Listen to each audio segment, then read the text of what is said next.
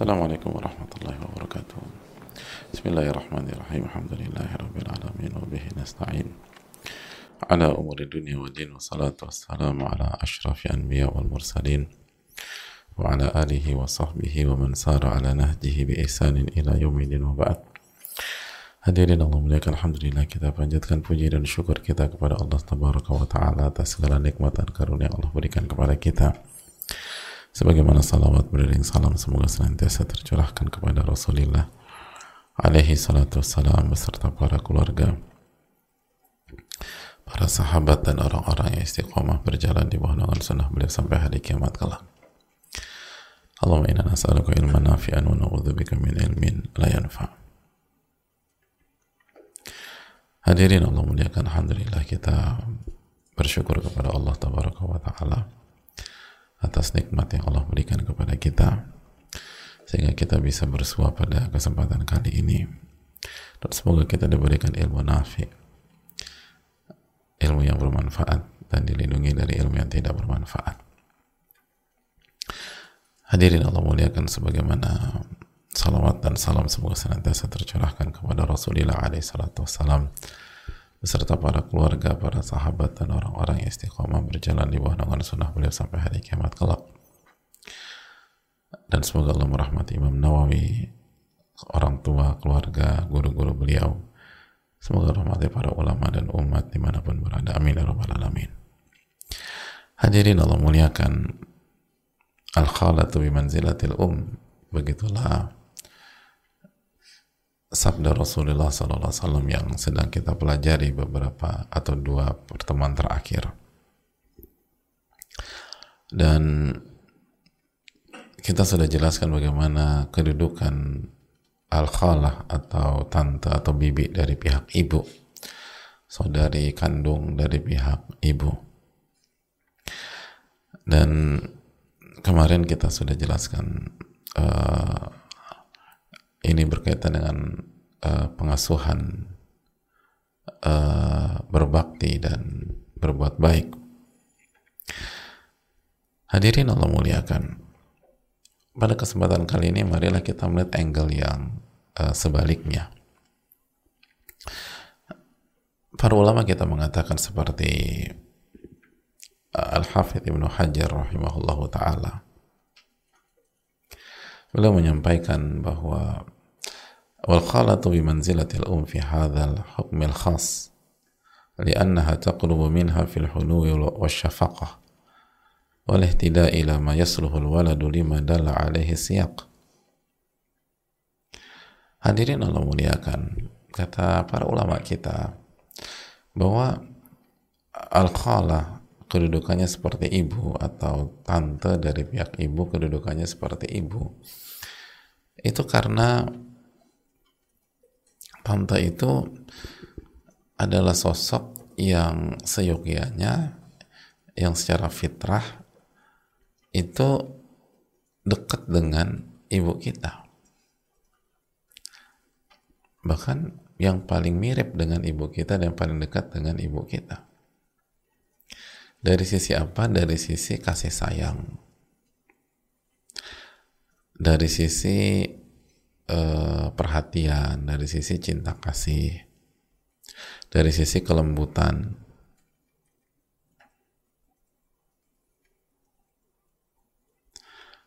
Dari sisi pengasuhan.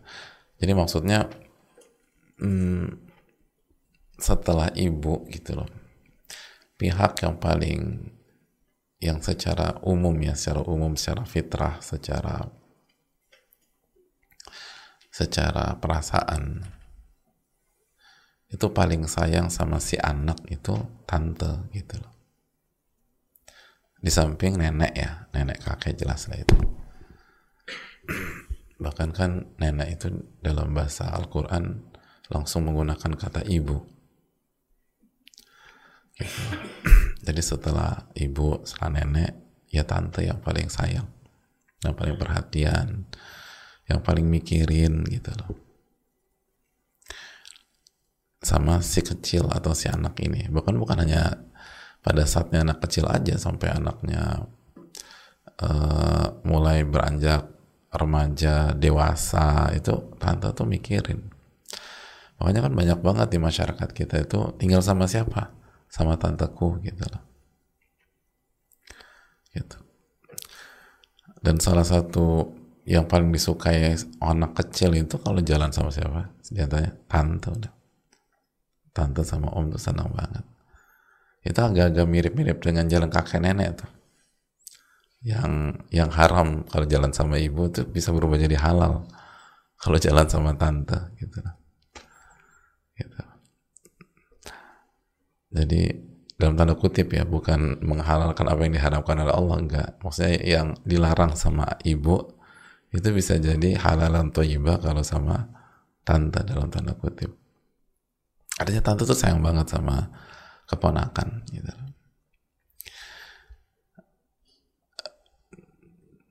Jadi perhatiannya, terus kasih sayang, mikirin gitu loh, anak gimana nanti ke depannya gitu loh. Jadi tante sama om tuh begitu pada dasarnya. Makanya kan ketika kita tuh bersama-sama, Nabi kita SAW saat ibu beliau wafat, lalu habis itu kakek beliau wafat, beliau diasuh oleh siapa? Abu Talib, om gitu loh. Jadi tante dan om itu punya peran yang besar dalam tatanan masyarakat secara umum dan dalam pengasuhan dan kasih sayang ke anak gitu loh. Nah dari sini pelajaran penting kan, bahwa kita tahu bahwa hak dan kewajiban itu hal yang paralel gitu loh hadirin dalam kehidupan. Bahkan orang-orang beriman itu dididik untuk fokus dalam mengerjakan kewajiban. Kenapa? Karena nanti haknya dikasih sama Allah Tabaraka wa Ta'ala. Nggak usah khawatir. Karena kehidupan ini milik Allah Tabaraka wa Ta'ala. Nah, konteksnya apa? Konteksnya ketika Nabi SAW mengatakan al-khalatu bimanzilatil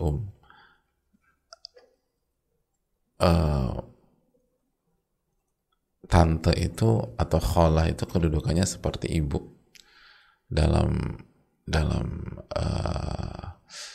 hak asuh, dalam birnya si anak gitu lah. Jadi keponakan dituntut untuk berbakti sama al-khalah, baik sama al-khalah, sama tante, perhatian dengan al-khalah. Maka di waktu yang sama al-khalah atau tante dituntut untuk perhatian sama keponakan, dituntut untuk sayang sama keponakan, dituntut untuk perhatian dan membantu pengasuhan keponakannya semampu dia dan sesuai dengan kondisi. Memikirkan nih anak gimana caranya jadi anak yang soleh ya, atau jadi anak yang soleha. Itu hadirin. Makanya kan nanti al-jaza min jinsil amal, balasan itu tergantung jenis perbuatan. Balasan memperhatikan diperhatikan, balasan menyayangi nanti disayangi. Makanya kenapa banyak keponakan ya di sisi lain kurang ini sama tantenya misalnya, karena memang dari awal tantenya tidak membangun bonding, nggak membangun hubungan, nggak perhatian sama keponakannya, maka sulit keponakan punya hati atau punya kasih sayang lebih ke tante. Sama kayak sama orang tua aja, kalau orang tua aja susah apalagi tante gitu. Kan kita banyak dapat pertanyaan hadirin sekalian gitu loh, bagaimana punya perasaan sayang sama orang tua, sama ayah atau sama ibu. Ada banyak yang bertanya seperti itu. Kenapa? Karena ayah nggak pernah bertanggung jawab misalnya. Ini cuman copy paste pertanyaan aja ya, jadi bukan fiktif ini. Ada pertanyaan, gimana bisa menyayangi ayah sedangkan seringkali saya melihat ayah mukulin ibu. Susah. Ayah nggak pernah hadir dalam kehidupan saya. Kalau saya butuh, ayah nggak pernah ada. Ayah selalu sibuk dengan dunianya. Atau sebaliknya, bagaimana bisa menyayangi ibu gitu. Saya ngeliat sendiri ibu nggak pernah ngurus ayah saya. Dan nggak punya perhatian sama saya. Jadi beliau sibuk aja sama komunitasnya dan seterusnya. Ini pertanyaan yang cukup banyak diangkat di permukaan. Walaupun tentu saja ada banyak ayah ibu yang baik sama anaknya, itu sudah jelas dan nggak perlu diragukan. Tapi poinnya adalah ketika ayah dan ibu tidak menunjukkan kasih sayang, mungkin sayang ya, tapi tidak menunjukkan kasih sayang, tidak perhatian, tidak mendidik, tidak mengasuh dengan benar, tidak berkorban untuk anaknya, maka otomatis sang anak pun nggak ngerti bagaimana menyayangi orang tuanya. Bahkan kesulitan, walaupun udah ngaji, aku tahu berbakti sama orang tua itu wajib. Tapi tolong ajarkan saya mencintai ayah saya sendiri. Tolong ajarkan saya mencintai ibu saya sendiri. Nggak ngerti sih, saya nggak dapat itu. Dan kalaupun ada anak-anak, dan ini pertanyaan juga, atau apa yang ditanyakan di kajian ini atau di luar, bahwa kalaupun saya berbakti sama orang tua saya, itu hanya sebatas mengerjakan kewajiban tanpa rasa. Gitu. Ya karena Allah suruh, udah titik gitu. Sayang? Enggak juga. Gimana sih? Jadi ya, ibadahnya tuh nggak pakai rasa gitu loh hadirin. Ibadah nggak pakai rasa. Tapi alhamdulillah nggak durhaka gitu loh. Cuman karena ya ini Allah dan Rasulnya perintahkan, ya udah aku ini aja. Sama kayak orang tuh jadi employee, jadi pegawai, bosnya bilang, kamu temenin Mas A jalan-jalan dan pokoknya kalau makan bayar dan seterusnya. Ya Pak, dilakukan. Tapi karena rasa sayang, ya enggak. Karena saya pegawai, saya perintah untuk begini, itu aja udah. Kalau bos saya nggak perintahkan juga, saya nggak ada ini sama dia. Nah, kenapa itu terjadi? Karena rasa cinta, kasih sayang, perhatian itu tidak ditanamkan oleh orang tua. Nah, kalau orang tua saja atau anak ke orang tua aja bisa demikian, apalagi keponakan sama tante atau sama om. Nah, kalau sudah begitu, tante dan om hendaknya introspeksi diri. Ini keponakan udah ngaji tapi nggak punya adab sama om dan tantenya. Nah, dulu tuh dididik nggak tuh keponakan? Ada perhatian apa enggak? Ada kasih sayang apa tidak? Atau justru kita mencontohkan hal-hal yang nggak baik? Atau kita punya dunia sendiri, nggak perhatian sama keponakan? Nggak mendidik keponakan atau nggak membantu pengasuhan keponakan kita? Itu hal yang perlu kita tanamkan. Sebaliknya, di masyarakat kita lihat sendiri, apabila tante, bibi, atau om, atau paman ikut mensupport, ikut menjadi bagian pengasuhan, bahkan mendidik, menyayangi, itu keponakan ketika udah dewasa, sayang banget sama om dan tantenya, perhatian, bahkan dirawat, ya dibantu finansialnya, di backup semua. Kenapa? Ya karena dulu itu tante dan omnya tuh perhatian sama dia. Al jaza min jinsil amal, balasan itu tergantung jenis perbuatan. Bahkan sama ini juga terjadi bagi om dan tante yang waktu si anak kecil, si keponakan kecil, kesannya om dan tantenya tuh jahat gitu kesannya. Kenapa? Karena disiplin, karena tegas sama keponakan. Bahkan bisa jadi ada sebagian om tante lebih tegas daripada orang tuanya sendiri. Jadi waktu keponakan masih kecil, nggak enak sama om tante.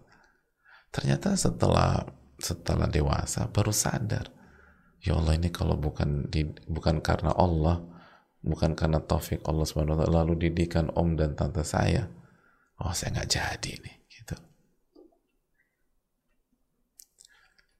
Mama papa sih baik, tapi terus terang pendidik saya itu tante saya misalnya. Papa mama saya nggak ragu, udah baik banget orang itu manusia-manusia yang paling baik dalam hidup saya. Tapi yang ngebentuk karakter saya, yang ngedidik saya, yang membuat saya jadi seperti punya nilai-nilai kebaikan setelah taufik Allah, ya om tante saya. Saya nggak ngerti kalau om tante saya nggak kayak gitu. Dan sebelumnya Allah nggak kasih taufik, wah berantakan hidup saya. Itu adalah kasih testimoni seperti itu. Waktu kecil aku tuh udah sebel banget udah sama om tante. Ini anak bukan, dilahirin juga enggak, galaknya lebih kayak mama. Tapi setelah dewasa, ini yang benar. Ini saya tuh ngerti nilai-nilai kebaikan tuh dari beliau. Jadi walaupun terkesan galak gitu ya waktu kecil, itu ketika tante bisa mendidik misalnya, itu beda. Karena itu tadi, Allah kan yang memberikan rasa kasih sayang ke hambanya gitu loh. Dan Allah kan nggak menyanyiakan kebaikan. Allah itu nggak pernah menyanyiakan kebaikan hamba, itu aja. Manusia suka menyanyiakan kebaikan, makanya jangan berharap sama makhluk gitu. Karena sedikit yang mengerti bersyukur. Sedikit yang ngerti bersyukur. Tapi kalau Allah SWT itu nggak pernah menyanyiakan. Kan gitu kan hadirin sekalian. Wa qalilun min ibadiyas syakur. Sedikit hambaku yang pandai bersyukur. Itu manusia. Makanya kita disuruh ikhlas. Karena kalau kita nggak ikhlas, sakit hati terus kita hadirin. Karena yang ngerti bersyukur, ngerti berterima kasih itu hanya sedikit. Tapi kalau Allah tabaraka wa ta'ala asy-syakur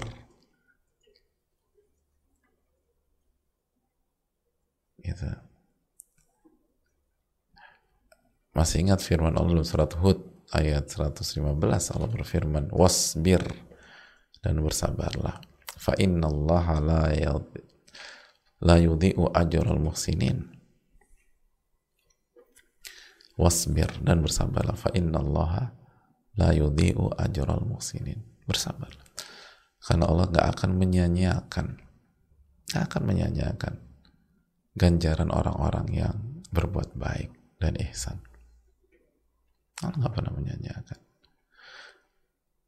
Dan masuk dalam konteks ini. Jadi kalau om dan tantenya baik gitu, tulus, nggak mengharapkan pamrih ke keponakan, terus dididik, ya nggak apa-apa lah kita dicap nyebelin sama keponakan kita.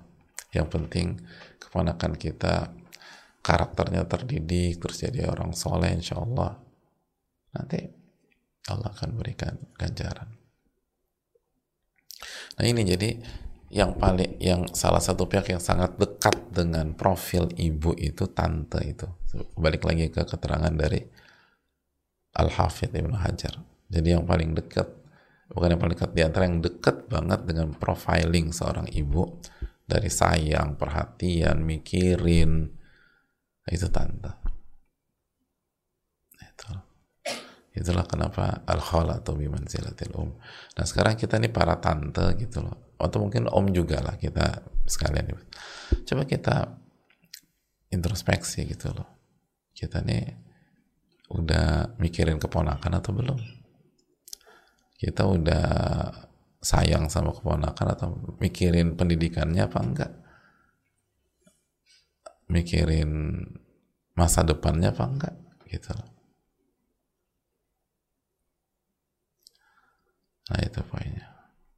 Adapun kalau kita udah baik sama keponakan kita, atau kita nggak, ya tak sadar sih kurang maksimal nih Pak Ustadz. Tapi karena sebuah alasan syar'i, misalnya ikut suami, itu, lalu beda kota misalnya, ada yang beda negara, maka itu udzur syar'i hadirin, gitu. Kan begitu, ada banyak bibi atau tante nggak bisa megang keponakannya, kenapa? Karena beda kota, karena beda daerah, beda provinsi, beda pulau, beda negara. Kenapa? Ikut suami. Ya kan nggak ada ceritanya. Kamu ikut aku, nggak mau. Kenapa? Keponakan lebih penting. Ya nggak bisa begitu juga hadirin. Nah jadi kalau alasan syari atau mungkin sakit gitu, sakit bisa. Atau alasan-alasan syari lain, maka ini hukumnya beda dan insya Allah udzur syar'i gitu. Tapi kalau nggak ada alasan gitu, cuman karena murni kelalaian, nggak ada perhatian, maka ya hati-hati deh. Kalau ditanya sama Allah nanti gimana jawaban kita, nah itu yang perlu kita tanamkan. Jadi setiap orang beramal sesuai dengan apa yang Allah takdirkan. Kullun ya'malu ala syakilatih. Setiap orang beramal sesuai dengan kondisi dan kotaknya masing-masing. Dan Allah Maha tahu kondisi seorang hamba. Allahu ta'ala a'lam bishawab.